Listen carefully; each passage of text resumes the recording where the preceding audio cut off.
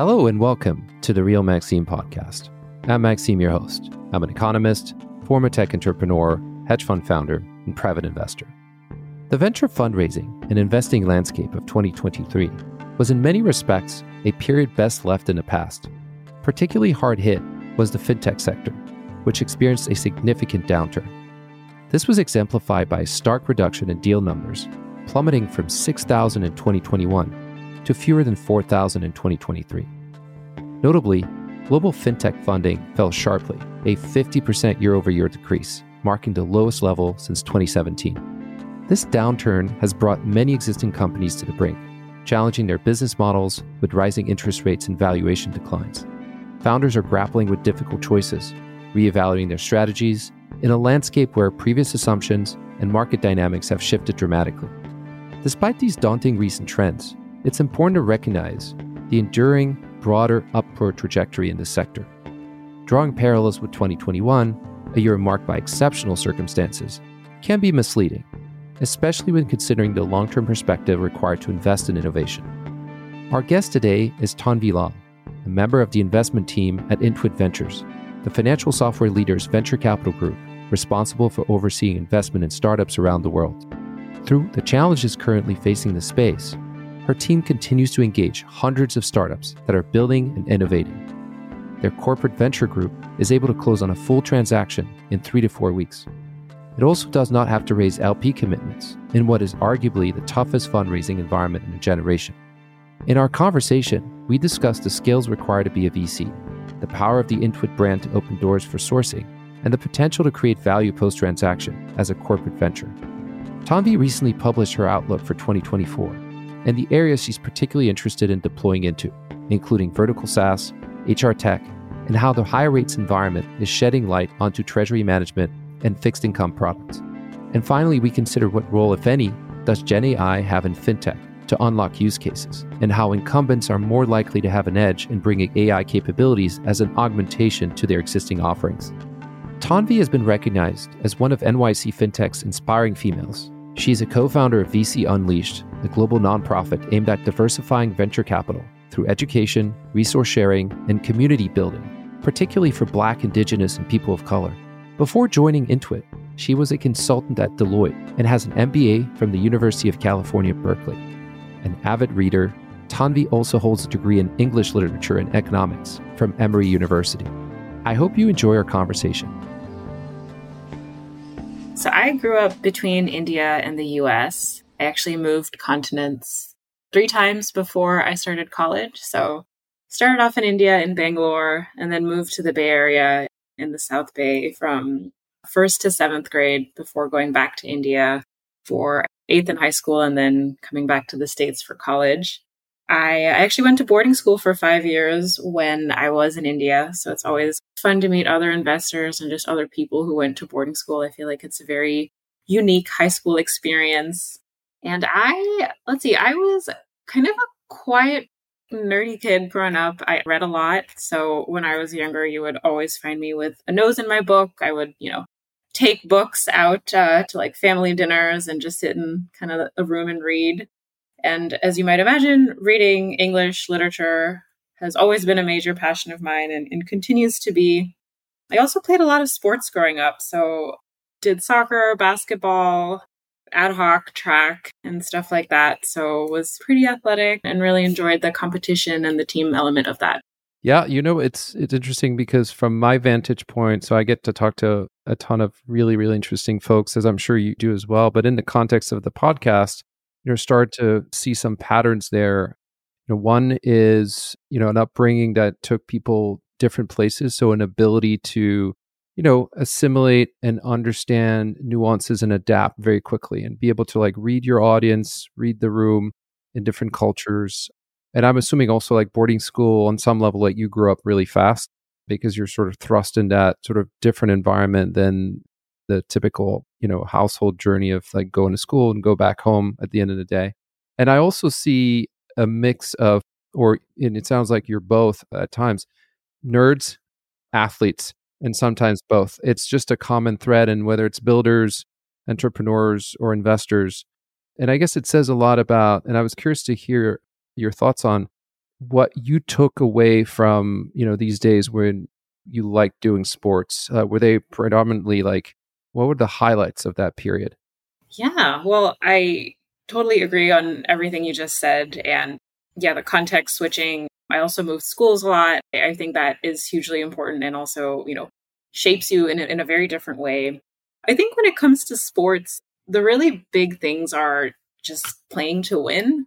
And you don't necessarily need sports to achieve that. And, I really only played through high school and a little bit in college. So it wasn't something I pursued really seriously. But I think growing up with a mentality of, yeah, you play to win, you show up, you are competitive, you fight for what you want and what you want to achieve, which I think is a skill you really need to be successful anywhere, and especially in venture.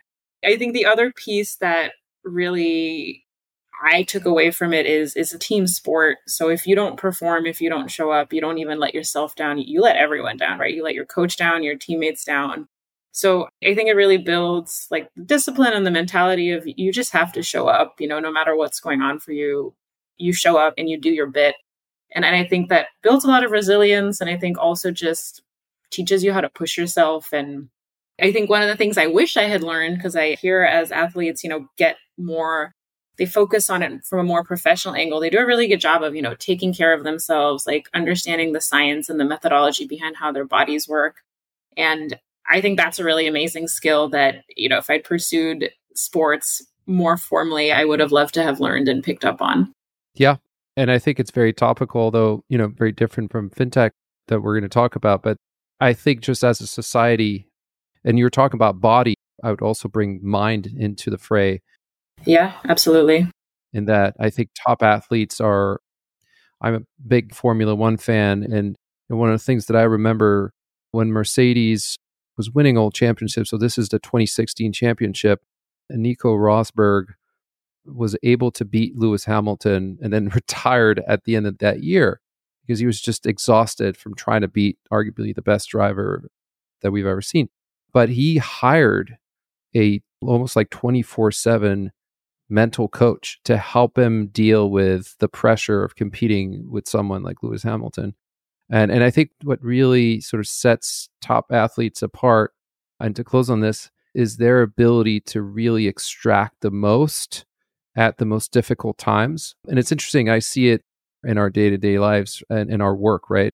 It's easy for us to, opine and give our opinions, in a podcast or writing notes. But when the going gets tough or you're faced with like difficult investment outcomes or you need to execute or plow through, it's like the ability to stay disciplined, focused in those high intensity moments, I think is what sets apart. And it's incredibly hard. It's incredibly hard. And top athletes, top professionals are able to do that. So talk to us a little bit about your career progression. So you graduate college. So you went to college in the US, right? That's right. Yeah. So one of the things I'm interested is, so you were nerdy, you love books, but like what were the specific topics that you started drilling into in college that you found really interesting or inspiring? Yeah, absolutely. So as you might imagine, I was an English major in college and really studied the entire gambit of things. But the piece I'll highlight is I wrote a senior thesis when I was getting ready to graduate. And I focused it on British women travelers to colonial India. So really looking into colonialism, different countries, talking about women. It really tied together all of the things I loved. And it was such a fun thesis for me to write. I still have it. It was over 100 pages. And I talk about that a lot because when I think about my journey as an investor, it really comes back to what I loved about English and analysis. So if I think about my English thesis, I created a thesis statement. I looked at over, 50 different sources to back it up and come to a conclusion. And then I presented and I defended it in front of a panel, which is basically exactly what you do when you're looking at a deal. You have to be bought into the thesis of the startup. You do all of your external research and you present it at your IC in order to get buy-in. And I think when I saw that connection and I thought about how much fun I had writing my thesis and how intuitive that was, the way I viewed the world, the way I like to think, I kind of knew that was going to be the career path I wanted to go down. I didn't actually realize that for a little bit of time, though, because right after undergrad, I started out as a consultant. So I worked at Deloitte for a while, primarily doing work with their HCM org, so their human capital org. And then after I'd enjoyed that, kind of felt ready for what was next. I went to business school for my MBA. So I went to Berkeley Haas, graduated in 2022. And it was really there that I got my first taste of what it was like to work at a startup, what venture even was, because I literally did not know what venture was before business school. I kind of just showed up and had this vague idea of working with a startup, found an early stage fintech called Sequin Financial that is building credit and banking for women. Again, really, really aligned with what I wanted to do and stuff that excited me. So I was really, while I was working with them, I was working with the founder to build out her seed pitch deck. And I was like, this is really cool. I want to do more of this. And that was how I started thinking, okay, maybe venture is what I want to do. Had a chance to work with a couple of other funds, including Concrete Rose Capital, Cowboy Ventures, and then eventually landed in my current role with Intuit Ventures, which has been a blast so far. I mean, that's really interesting path into it. And I want to drill a little bit because at the end of the day, also like venture is obviously it's asset management, it's finance. So it comes with, not only the qualitative side of the assessment, there's a lot of qualitative assessment that goes into it, but it's a numbers game at the end of the day as well. So I'm curious as to like, how did you juggle both sides of building sort of your core financial expertise and your ability to underwrite deals, understand the mechanics of a financial transaction and what the investment life cycle is, or down to like how a fund actually works and all these things. I'm curious, like, when did you start really getting acquainted with those concepts? Absolutely. So actually, when I was in college, I interned with asset management companies. So I have always had an interest in investing in financial transactions. It is interesting to talk to other people who get into venture because a lot of people will talk about working with founders, scaling companies, and a lot of those aspects of the job. And those things to me are, of course, really, really important. But I think to do venture, you have to just fundamentally enjoy investments and enjoy investing. Because to your point, you're working with those founders, you're doing all of that, but you're also building a diversified portfolio, whether you think about it in like the types of founders you want to back or the industries you look at or what have you. And of course, venture funds are structured very differently. I don't think that's everyone's thesis or mentality around the job, but that's definitely how I think about it. And you're right. I mean, the finances are certainly a big part of the equation. I think going to business school and just getting exposure to those things were really helpful to me. I think I always had enough of a baseline to sort of get the basic mechanics of the finance portion of it. I think what I have really spent time focusing on is just honing those skills and getting smart about it. And I think even in my current role where we look at Series A to C startups, the startups here still don't have all that much financial data. And certainly there's a lot of nuance and technicality that goes into the building the models. But I've learned that piece is relatively, you just have to pick up on it, learn and practice the art of the modeling and the art of those transactions in terms of what assumptions you make and how you decide to build a model are also equally important parts. So I think it's a constant balance and folks kind of need to develop both sides of it when it comes to the financial aspect. Makes sense. And in that sense, I think venture, especially at the stages that you alluded to, certainly falls into that category where, at least from their historical data standpoint, and I fall as an investor, I fall into the camp of like wanting a little bit more data than not. But it's hard because you're at a stage where, things haven't really materialized. I think we're having a somewhat quantitative bent in one's analysis is to ensure that the foundations of the unit economics are sound, right? Absolutely. And I think the consulting background obviously is helpful. And one of the things that I think in the consulting profession is done well, and I sort of lament also that founders have lost that a little bit over time.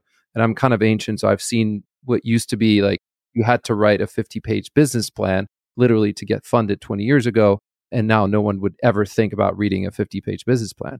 But in between, there's a happy medium where you would take the time, even if it's a completely theoretical exercise, to say the typical like MBA management consulting exercise, like how many gas stations in the country, like just to try to understand like how do your assumptions work and how do you scale a model, right?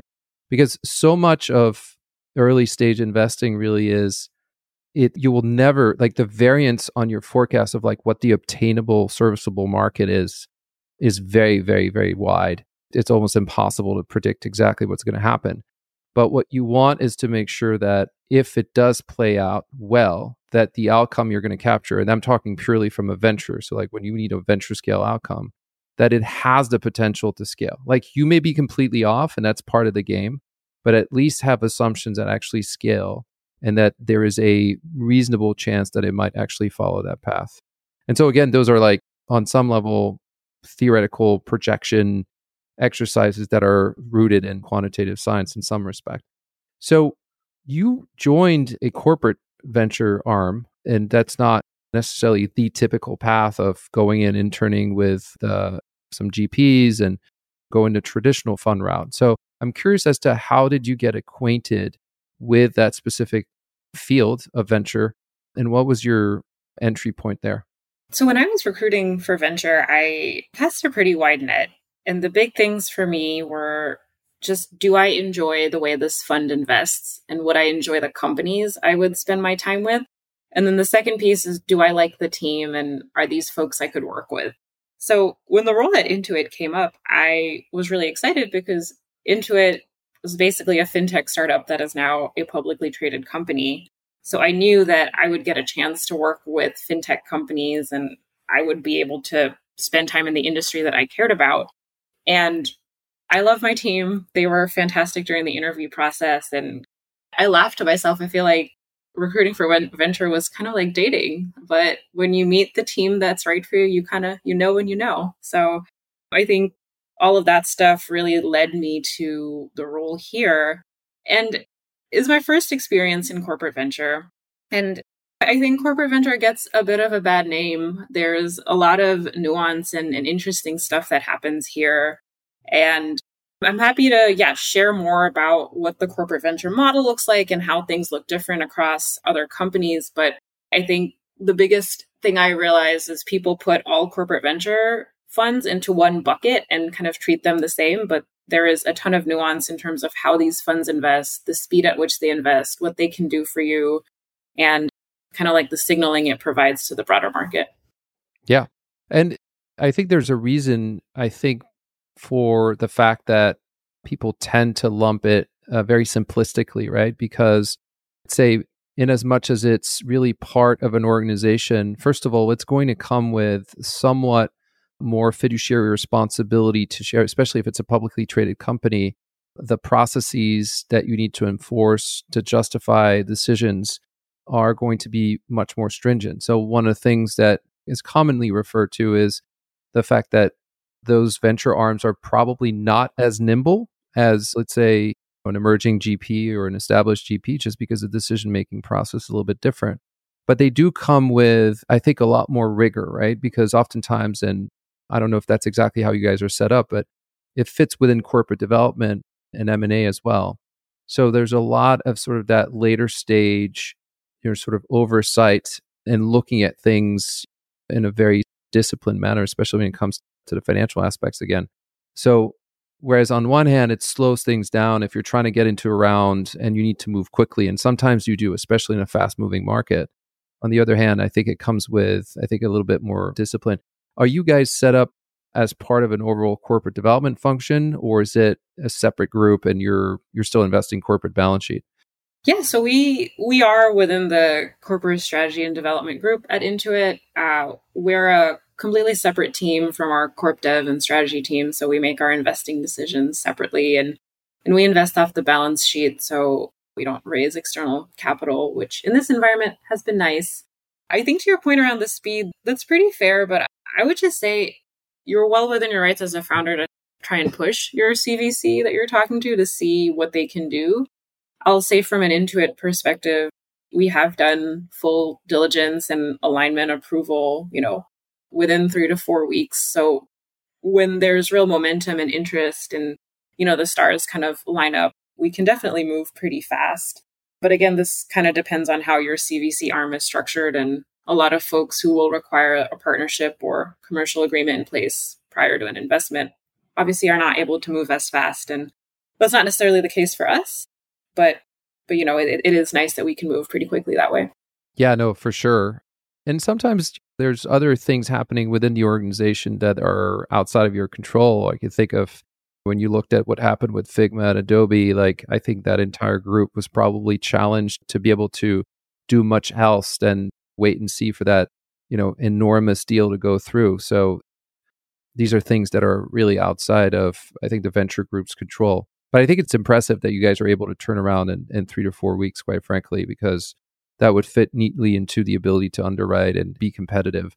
Do you tend to lead deals, or you're almost exclusively following and as a strategic investor? Yeah, we don't lead, so we don't set terms, and we'll follow the lead's terms typically. Got it. So what is your approach to sourcing? If we talk about how do you think about the funnel? Again, I'd love to hear your thoughts on the qualitative versus the quantitative aspects. There's a lot of talks around systematic sourcing and building the right quantitative infrastructure to be able to do that. I was wondering how you guys think about it. Yeah, so our sourcing, and I'll speak to my sourcing specifically. It's not quite as systematic as, hopefully it'll become. It ends up being quite network driven, given the stage we invest in, which is mid to later stage. A ton of our deal flow comes from early stage VCs. So it's about setting up the right touch points, making sure I'm talking to the right funds, and building relationships with those early stage founders, even before they're ready to raise, just to make sure we're top of mind when the round comes up. And something I'm still working on is how to source growth stage founders.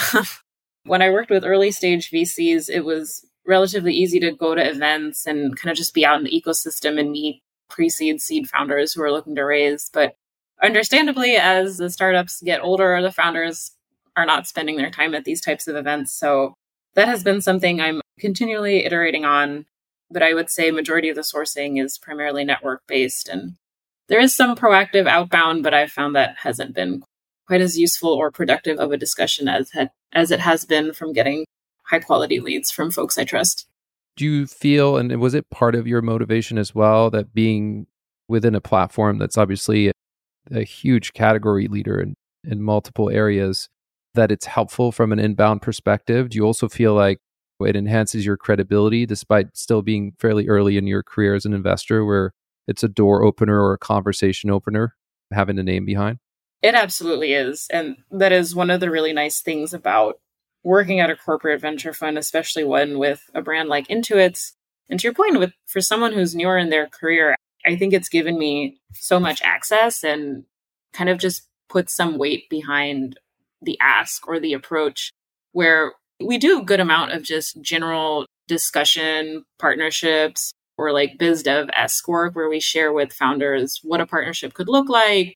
We try to get them connected if we think it's a good fit. So a lot of founders, even if they're not raising, are super open to at least talking because they want to hear more about it, or they want to see how we can help them get connected to the business. And that's absolutely been a door opener, which is fantastic. And that's kind of the other nice thing about CVC, which I've enjoyed, is you really have this potential to create business value, even if it's not through a direct investment. Obviously, my preference when a founder comes to me is I want to talk to them about investments, because at the end of the day, that's my number one job. But if they're not a good fit from an investment perspective, but there's interest from the business for partnership, I get to facilitate that. And that's real value on both sides.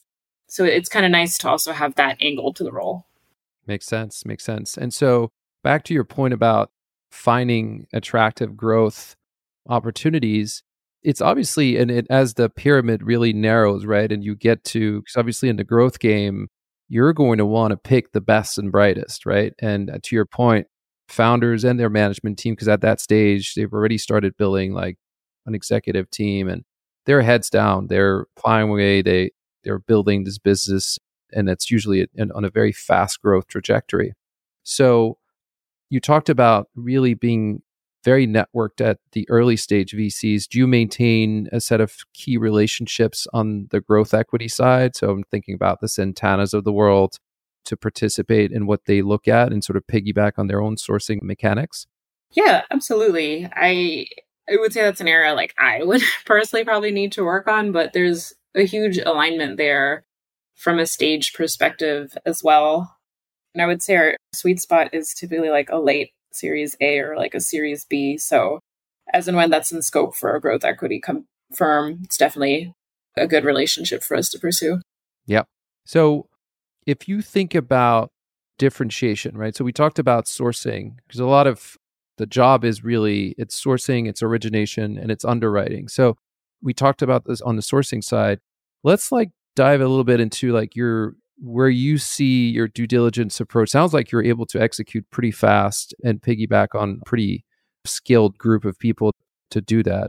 And so to avoid leaving any blind spots. So how differentiated is your approach, do you think, versus other places out there? I would say we look at what you'd expect most VCs to look at from a diligence perspective, right? We look at the market, the customer problem, the product differentiation, financials, the growth, the competition. I would say some of the pieces that we're able to do a little differently is loop in our in-house product folks and experts to help QA and see how unique the tech really is. And I think as a team, we do maintain a good amount of rigor and discipline and are particularly intentional, when we're building out our forecasts to make sure they're bottoms up and super kind of as relevant and accurate as we can make them. But I would say from a diligence perspective, we look at most of the stuff you'd expect. And I don't know that there's anything particularly differentiated beyond kind of the in-house expertise we lean on. Have you built some ties internally? Because one would think at a corporate venture, there's a lot, obviously in the venture job, like you're out there, you're networking, building connectivity and your own social graph. What about internally within the organization to not only like source ideas or understand from experts within the different business units how they look at a specific deal or how they would look at a specific deal based on their own expertise? Yeah, so we have a really strong network of folks that we talk to within Intuit. I'll just say that we are really careful and intentional with what information we share with them. We're not sending pitch decks or anything internally. We share the public information that's there to get their feedback into our diligence. And make sure that's clear, but we absolutely maintain strong relationships with folks internally. It's great to just understand what different business units are working on. So then when we see a startup that's potentially relevant, we can flag and get back to them and make intros as is useful. Yep. And for you in particular, when you look at deals, how important is it for you to deeply understand the core technology of what you look at? Or do you feel like you have enough experts that you can tap into to help augment your ability to look at a deal? Because I look at, when I talk to, for example, like my crypto VC friends, it's obviously very technical and it actually tends to lean the other side where there's, I think, in my opinion, too much of a focus on the engineering, on the product itself, and sometimes at the expense of like thinking about, well, what's the commercialization path? How do you think it's structurally within the industry and the role that it's going to play within a specific solution set? But in your seat, like, do you think you have enough backing in terms of understanding technology, or have you found yourself like literally given night, like just plowing away at like reading Medium articles and like white papers and like drilling deep down into the technology itself?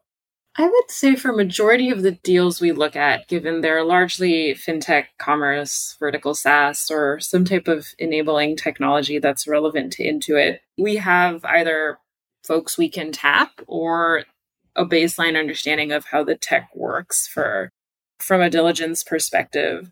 I also think we're getting to a point in fintech and just maybe more broadly as well, where the way I think about it is some startups have a really, really unique product advantage where they have built something no one else can do.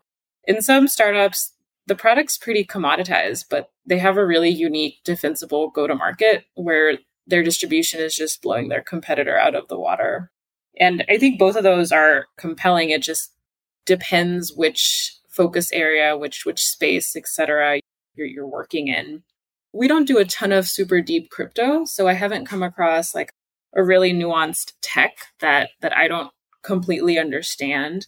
but would say that in addition to all of the deep dives, it's again a network-based diligence process where we talk to the lead, we talk to other folks we know in the space to just get their perspective as well. And it's always really nice to get some customer calls or even notes from the call to understand, like, how did they QA and diligence and why did they pick this particular startup? Because oftentimes we'll hear nuances about the product that didn't come up in our diligence calls with the founders, or we'll realize, hey, this particular feature is actually compelling, right? Whereas we maybe wrote it off, or vice versa. Like, we thought it was a super compelling hook, but the customer actually, that's not why they're picking the product. Yeah, makes sense. And yeah, I would say also, as you look at ultimately, and this, again, to my point earlier, gets lost in the process, is this, and I think it was largely a function of the last decade plus of quantitative easing and easy money, where capital was abundant and allowed funding of R&D really for the sake of R&D, right? So like anyone would come in, and it was the lore and the glory of the hacker. This whiz computer engineer can come in and crack a problem and a business would follow, right? And the reality is, I think with cost of capital normalizing, actually not being excessive, is just normalizing. The discipline of going back to understanding at first, it needs to be a business. And the technology is the enabler of the business. And going back to what I think is at least in business, unless you're doing R&D, as an institution, as a university or so on and so forth, the research aspect, research is not a business per se. Business needs to generate revenues and spend less than it's making and generate cash flow. So I think it's entirely possible, especially if you have a good network, to not necessarily be the technical expert. It helps to avoid sort of landmines and making sure that whoever is sitting across from you might be not necessarily giving you the whole picture, but also understanding like what is the optionality built in technology that you're investing in, right? I also like to think a lot about, especially in the early days, how do you actually create technical equity? People refer to as technical debt, which is the weight of the past choices in architecture and that weigh on current decisions, because it needs to be taken into account if you're trying to do anything new. So, one of the things that I like to look at is really making sure that the founders, as they're building, think about their architecture in ways that create more optionality down the road. In other words, inevitably, they're going to need to pivot or adapt, right? They can be mini pivots, they could be large pivots, but having an architectural mindset to achieve that, I think, is very important. So it's more like understanding how the founders think about it than necessarily like having to go and like doing a code review per se. I think it's important to assess that aspect. So which brings me to, we alluded to it at the beginning of the conversation, a big part of what you do is underwrite teams. And as you were alluding to, there's not a ton of data, or at least it's not the traditional public company investing data. So what do you look for in a team, and how do you assess, and what are like your selection criteria? Like when you come into, from the first interaction that you have, be it at an event or in a meeting at your office or at the founder's office, how do you think about building a process around assessing, is this individual founder or this team going to be able to deliver on what they're selling us? Absolutely. So to your point, team is hugely important. I think the most basic thing, and this is going to sound so simple, but it's just a vibe check. Like whether it's on Zoom or in person, I've met founders who I've heard amazing things about from other people, and the vibe check is off. And I want to say 80 to 90% of the time, I have been proven right that there was like something a little off happening or could have happened. So I think just like paying attention to like, what is the voice in the back of your head telling you if something comes up is like a big piece that I have learned works well. And so I think just starting there and then looking at the more like the things on paper, like what have they done in the past? How is that relevant here? And like what gives them an unfair advantage to be able to scale in this particular market? I think people talk about founder startup, founder market fit. There we go. Founder market fit a lot. And I kind of struggle with that, where I think we have seen through our investments founders who have kind of come into a space with completely like no prior background in it, but are doing really well. So I think it's kind of just balancing what we think this founder needs to have on paper with what is their actual demonstrated growth. And if they're posting fantastic growth numbers, they have demonstrated a strong ability to hire a great team, I think that speaks volumes. So, as a part of our diligence, we obviously are also looking at who are their C-suite and like, how do we feel about them? And then lastly, we also really care about the diversity of the teams. I personally and my team believes that diverse teams perform better. And we look for at least a woman, a person of color reporting up to one of the co-founders. And if we don't see that, it's just a conversation with the founder to understand like, hey, how do you think about building your team? And like, what are your thoughts around the culture of the team? Because those pieces are also really important. There's a lot to unpack here, and it's so much at the core of like the investment decision-making to what we're saying earlier about underwriting the team. So a few things. One is 65% of startups actually fail due to founder conflict, right? So, oh, wow. I didn't realize the number was that high. It's a pretty high, and it actually gets worse when the going gets tough, right?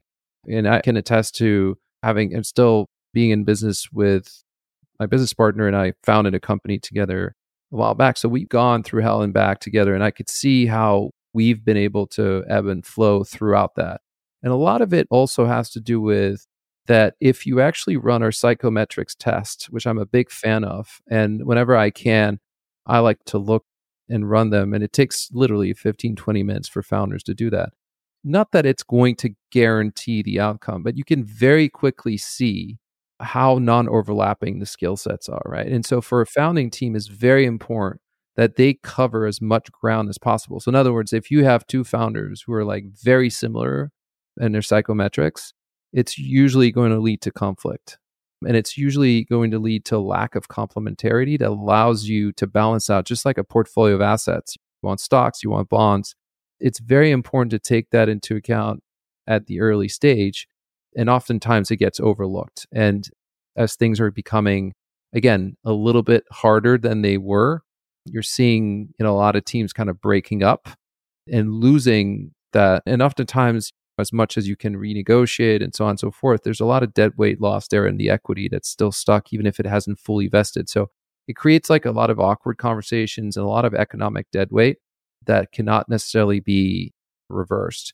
And, I'd say in terms of the diversity point that you're making, I think there's no question that having an environment that fosters an ability to raise different viewpoints, to come at it from different perspectives, which inevitably comes from the inherent diversity of a team, I think is critical, right? Because the worst thing that can happen is you sort of get stuck in that echo chamber, and it can work really well for a bit of time, but it doesn't make the team resilient to the different difficulties that will inevitably crop up along the way. So I think diversity, caveat that by saying that, in my opinion, at least, like it needs to be very sort of competence driven. In other words, like you should always strive to put the best people in the seats that you're trying to fill. And I do believe that inevitably, if you actually follow that, your team will be diverse, right? Because if it's harder to find the best performers if you don't cast a wide net in your team, quite frankly. So all in on diversity, I think it's very important. And again, back to having the ability, we talked about it at the beginning of the conversation, like you grew up around the world, you went to school in different environments. That's in and of itself, like that's an entirely diverse background, right? So inevitably in your career, like you're going to be more adapted to the things that are going to get thrown your way than if someone didn't have that exposure. Very, very cool. Well, I think the other piece that is also helpful is just like your customers, whether they're businesses or individuals, are also of a varied background. So when you think about the team, the product team, the biz dev team, like all of the folks on your team, like actually genuinely creating the best product you can that serves and resonates with the most amount of customers, even from that angle, it's in your interest to create a diverse team from a demographics perspective as well as the background perspective.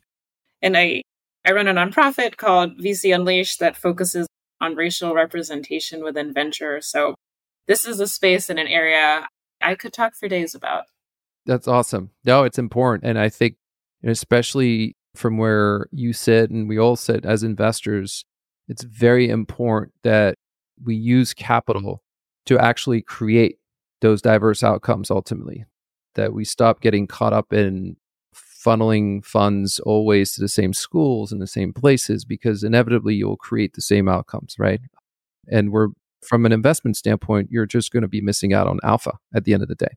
It's really the reality of that. Just to close on more of the process and the business itself, what's your post-investment involvement? How involved are you guys? I'm assuming you don't take a board seat. You take observer seats. How do you participate in value creation? And it could be in good times. It means making introductions to customers and business development help, but also in bad times. And we're seeing a lot of companies have to pivot and adjust right now. What's your level of involvement? So we take select board observer seats where it makes sense. But yes, in general, we're not always sitting on boards. Post-investment, we aim to be any other value-add investor, whether it's, making introductions for future raises down the road, whether it's trying to help source incredible candidates to fill their open roles, as well as supporting startups as they're working to get connected internally. So a big value add is obviously connecting them within Intuit, keeping them top of mind for any programs that we may run with startups, and just putting them in front of the right people and building connections there. But yeah, beyond that, I would say most of what you typically expect VCs support primarily with regards to recruiting, fundraising, and just general coaching as and when things come up. That's awesome. So we're getting to the exciting part of hearing you talk a little bit more about the market. I know you've written quite a bit at this time of the year as you do, and you're comparing how you were looking at things going into 2023, which from various aspects was a bizarre year, right? I mean, It really was. People went into 2023 expecting the world to collapse after a difficult reset with the Fed-induced duration shock. And fintech in particular, and tech broadly, right, is very, very interest rate sensitive. So there was just an overall reset first, lick your wounds first, and then start thinking about, okay, well, how do we adapt? But in the meantime, it was a difficult period, right? Adjustments are definitely not in the comfort zone. They require a lot of changes, and we're still in many ways going through this transition, right? So first of all, let's talk about the way you look, and people look at the space differently. And I'd love to hear your thoughts. And I think you were very eloquent in the way you wrote about it. Discuss the wide varieties and nuances of business models, right, that exist in the space. Obviously, what's top of mind is capital intensive businesses like neo lenders, neo insurance have struggled, right, in this environment. And you talk about how that's going to create new opportunities. You talk a lot about your interest and excitement around vertical SaaS and the ability to throw additional financial primitives as addition to those models. So I'm super excited to hear your thoughts as to how things kind of panned out in 2023 and how you're looking at them moving forward. Yeah, so 2023 was certainly an interesting year. I think going into last year, it was abundantly clear to me that consumer fintech was going to be incredibly hard. And really, the focus was going to be B2B fintech, which was not that out there of a statement, but ended up definitely being correct. And I think 2023 was interesting, where you really saw public consumer fintechs seesawing the entire year. I think they're relatively doing better now than they were in the beginning of the year. But I think 2023 almost felt like this holding pattern, in my opinion, where I was like, things are kind of bad, but they're not terrible. They're kind of good, but they're not amazing. And I think it's going to be really interesting to see if and when these super highly valued B2B fintechs go public, like Plaid, Stripe, Deal. I think we're really going to see what the future of fintech looks like after that, because it's kind of hard to write off an entire category when a big part of the value is still private, right? So coming into this year, I think lending is still an interesting area. Like the cost of capital has been super high, but the Fed is likely to cut rates this year. And lending businesses have definitely evolved and gotten creative with how they price and what types of products they create. So we've seen lending businesses, incorporate SaaS components to it to drive monthly revenue. We've seen them change their underwriting models into a way that is taking into account what's been happening in the market. And we're seeing them, either create like vertical specific solutions or like really like hone in on a particular area where they can get more conversion and more business. So it's been interesting to see the different ways in which founders have addressed the higher interest rate. And we will see, what else they're able to do this year. I think there's obviously a bit of a lag after the interest rates shift to actually see how startups perform as a result. Outside of that, vertical SaaS is definitely an area I am really excited about for the year and just broadly going forward. I think with embedded fintech being where it is, it's kind of never been easier to incorporate that as a part of your workflow. And we've had some early success stories in vertical SaaS, like a Toast, where they were able to go public and address this huge decentralized market. And so we're excited about other areas within vertical SaaS where that's possible. And yeah, I'm happy to dive into more of what I like or what I see in vertical SaaS because I have a lot of thoughts there. But another area I am really excited about is this HR tech, fintech crossover. I have no idea what to really call it, but I think we've seen a few spaces like earned wage access, employment, employer of record, where it's really playing in this crossover where there's a fintech component to it, there's an HR tech component to it, there's payroll, there's benefits, there's compliance, all of these really like hard, nuanced, kind of boring things that no one has ever really rethought. But all of these things are just so integral to you as an employee and your performance as a business. So innovations there are also really interesting and exciting to me. And I think with the success of a few of these spaces like earned wage access, employer of record, there is the ground for a lot more innovations to come down the road. Yeah, no, I agree. And it's music to my ears. I mean, I think the intersection, as you've outlined here, HR tech and fintech, because they're so like, we think of it as really this whole notion of fintech adjacent, right? It's like you have a core. And so you could think about like hardcore capital markets tech and on Wall Street and order and execution management systems and things like that. But there's a whole universe that's like at the periphery where you're essentially always touching, like if you think about HR, it's tied to how people get paid. It's tied to how potentially people will borrow, take out loans. It's tied to benefits. And so it's inherently very, very much dovetailed with the personal finance world in some respect, right? And there's huge efficiencies also on the corporate side to be gained from shifting over from these more legacy workflows to modernizing it, down to also like how it ties into like retirement systems and management. And over the last decade, we've seen that evolve, but by and large, it's still very clunky, right? So there's a ton of space there to streamline, to create a better experience for users and also their administrators. I think another area that you talked about was, and it ties into something that I always think about. It's like, it's hard to untether fintech from what's happening in the macro environment, right? And you've talked about lending and how it's been impacted, but there's been a lot of interest around fixed income, right? And treasury management, both on the retail side as well as the corporate side. The challenge there is it's very much a macro bet, because if we end up 24 months and back to like a zero rate environment, I could think about like Moment, Open Yield, like companies that are really trying to bring retail, investing into bonds, right? Saying, okay, yields are higher now, like maybe retail is going to start trading or accessing bonds the way they access stocks.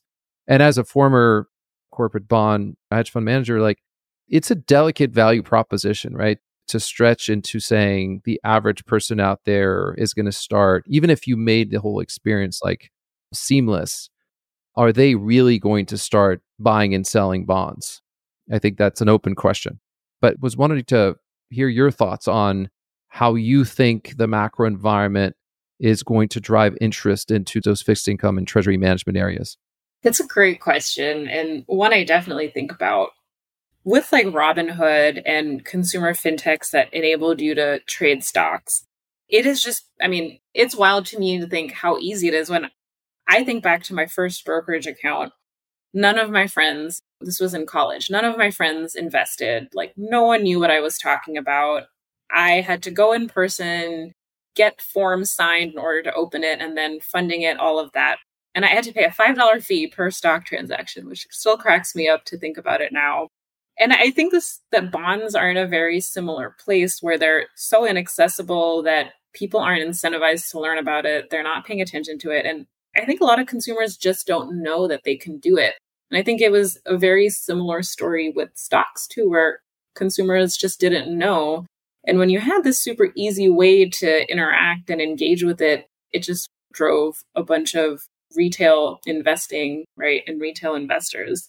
So I think there's a world in which that's the same story for fixed income, where perhaps the problem today is just that no one has access to it. Ergo, there's not interest or usage, and they just need a tool in order to build that, which is interesting. Like, to your point, it's hard to say which way it'll go. I think if I just think about myself, if I had access to buy and trade bonds, I totally would. I believe really strongly in a diversified portfolio. I think that you reach a time when you're like, okay, all my money just can't be in stocks because it's riskier. And frankly, the tax implications of selling all our stocks are not great. And so there's definitely more options from a fixed income perspective. I do think that the fintech revolution in like equities, fixed income kind of hasn't kept pace with fixed income. Like, it's all been equities trading. Even if you think about embedded solutions like Alpaca and DriveWealth, like DriveWealth just recently announced their fixed income offering.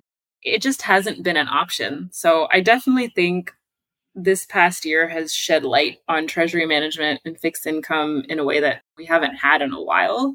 And I think that'll continue this year. And I really think it'll be a combination of both that consumers will eventually go towards. And if you're providing embedded brokerage, I think it'll kind of become a combination of equities and fixed income that makes one of these embedded players successful. Because as the economy kind of cycles, you have a product to address both.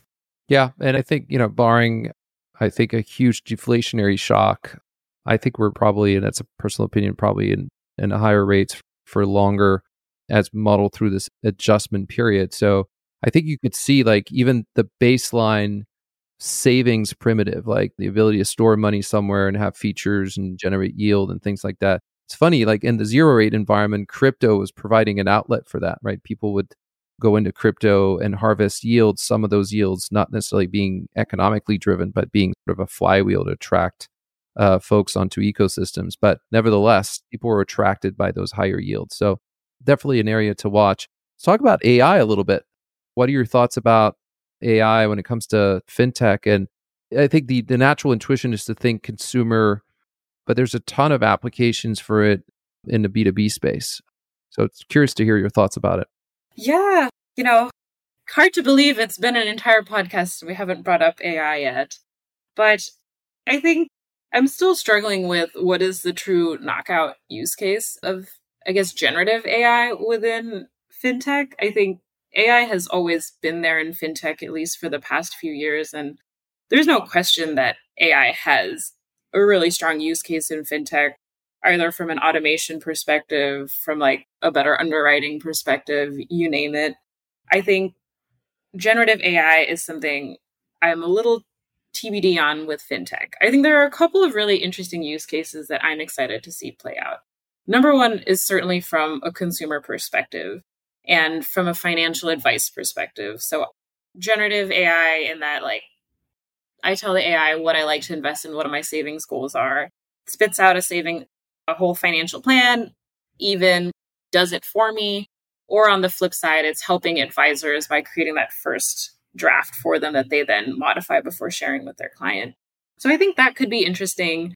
I think just I don't know what consumers are going to think about taking advice from AI generated product, but there is one use case there, which is interesting to me. Wouldn't say it's a knockout, but looking to learn more from startups building there. I think the other piece where it's interesting is this AI co-pilot that a lot of startups are building, which is more of the B2B lens, as you mentioned. So looking at financial data, accounting, banks, any loans you might have, and creating real-time forecasts or just real-time insights into your current financial state. The goal of creating better decisions, moving quicker, all of that. I think that could be really, really interesting.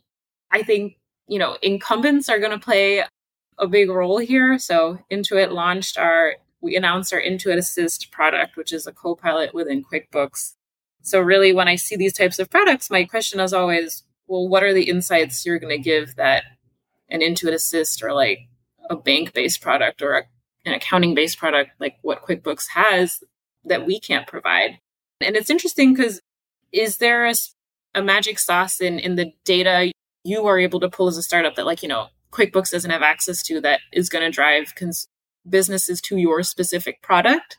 Are businesses going to want to see this in your product versus their accounting software or in their bank? I think there's a few pieces there that we need to tease out, but that could be another really interesting use case for generative AI specifically. I think beyond that, the general chatter that I've been seeing that I agree with is also just generative AI as enabling technology that reduces customer service cost, creates efficiencies on the back end that can really benefit fintech. But I don't know that I see that as a fintech specific application of generative AI as much as just a localized version of generative AI that could be applied across the board, if that makes sense. No, it totally makes sense. And to me, it falls into the same category. And we'll sort of close on this is it's the same way that people were obsessed with the cloud in 2010s and eventually it just makes its way into, and you stop thinking about it. It's abstracted. It's part of the infrastructure, right? No one thinks about the cloud anymore. It's just par for the course. We talked at length about your views on vertical SaaS, all of it being supported by the cloud. Same thing with crypto rails. Ultimately, it has to be abstracted away as essentially a tidal wave change in the background upon which applications or services are being built. Same thing with AI. I think on some respect, you're already seeing it, I wouldn't say being commoditized, but just making its way into now, you had all these initial vendors that were note takers in meetings, and now all the main conference calls like Zoom, are shipping now with a feature of the sort. And everyone eventually is going to get to the same level of quality there. So there won't be much differentiation. So if you're out there and you're trying to launch yet another note taker, it's going to be very challenging to stand out, right?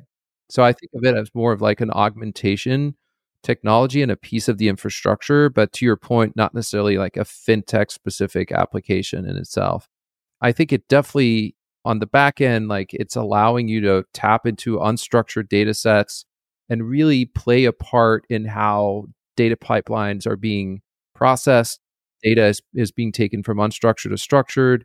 There's interesting players in the space also looking at transactional data and turning them into human or computer structured readable format, which is hugely important for underwriting things like credit or insurance or other aspects, anything that allows you to take data that's unstructured or not really legible or very unstructured in the way it's being processed. Tons of application there where you'll have very unsexy back-end type businesses. And I'm thinking Entropy here comes to mind in terms of their ability to process payment transaction data. But I don't see, to your point, personally, again, an actual use case. And I might be wrong.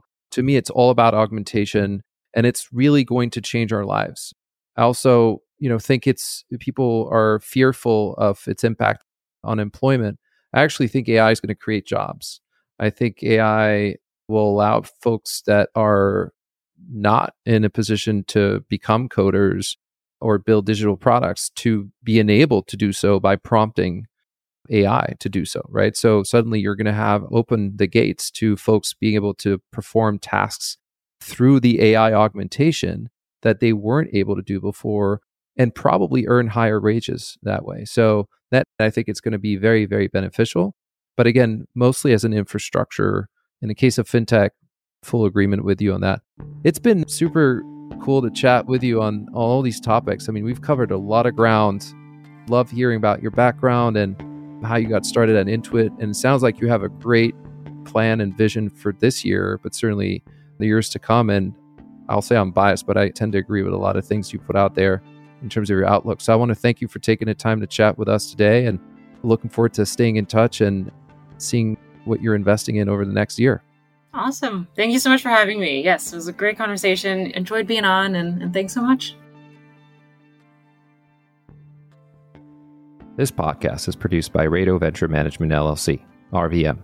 RVM is not an investment advisor. The opinions expressed in this program are those of the speakers and do not necessarily reflect the views or positions of any entities they represent, not investment advice.